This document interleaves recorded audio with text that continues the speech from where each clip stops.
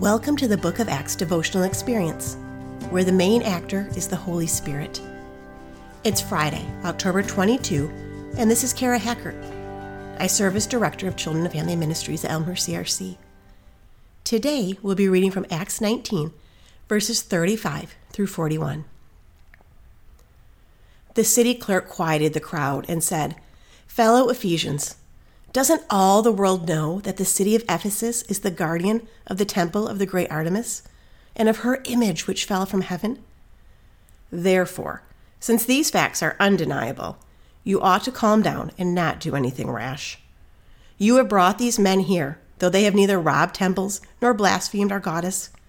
If then Demetrius and his fellow craftsmen have a grievance against anybody, the courts are open, and there are proconsuls. They can press charges. If there's anything further you want to bring up, it must be settled in a legal assembly. As it is, we are in danger of being charged with rioting because of what happened today. In this case, we will not be able to account for this commotion, since there is no reason for it."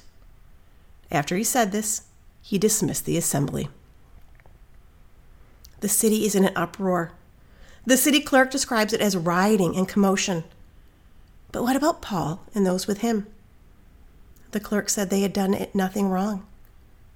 Paul was a blameless witness for Christ. He did not break the law or act out. He was changing the culture of the community by sharing the love and word of Jesus.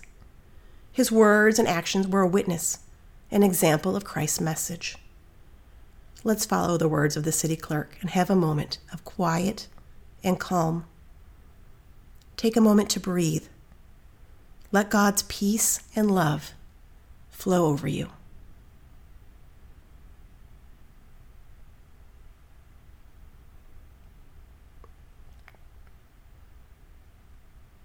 Dear one true God, thank you for loving us. Thank you for your blessings and for your grace.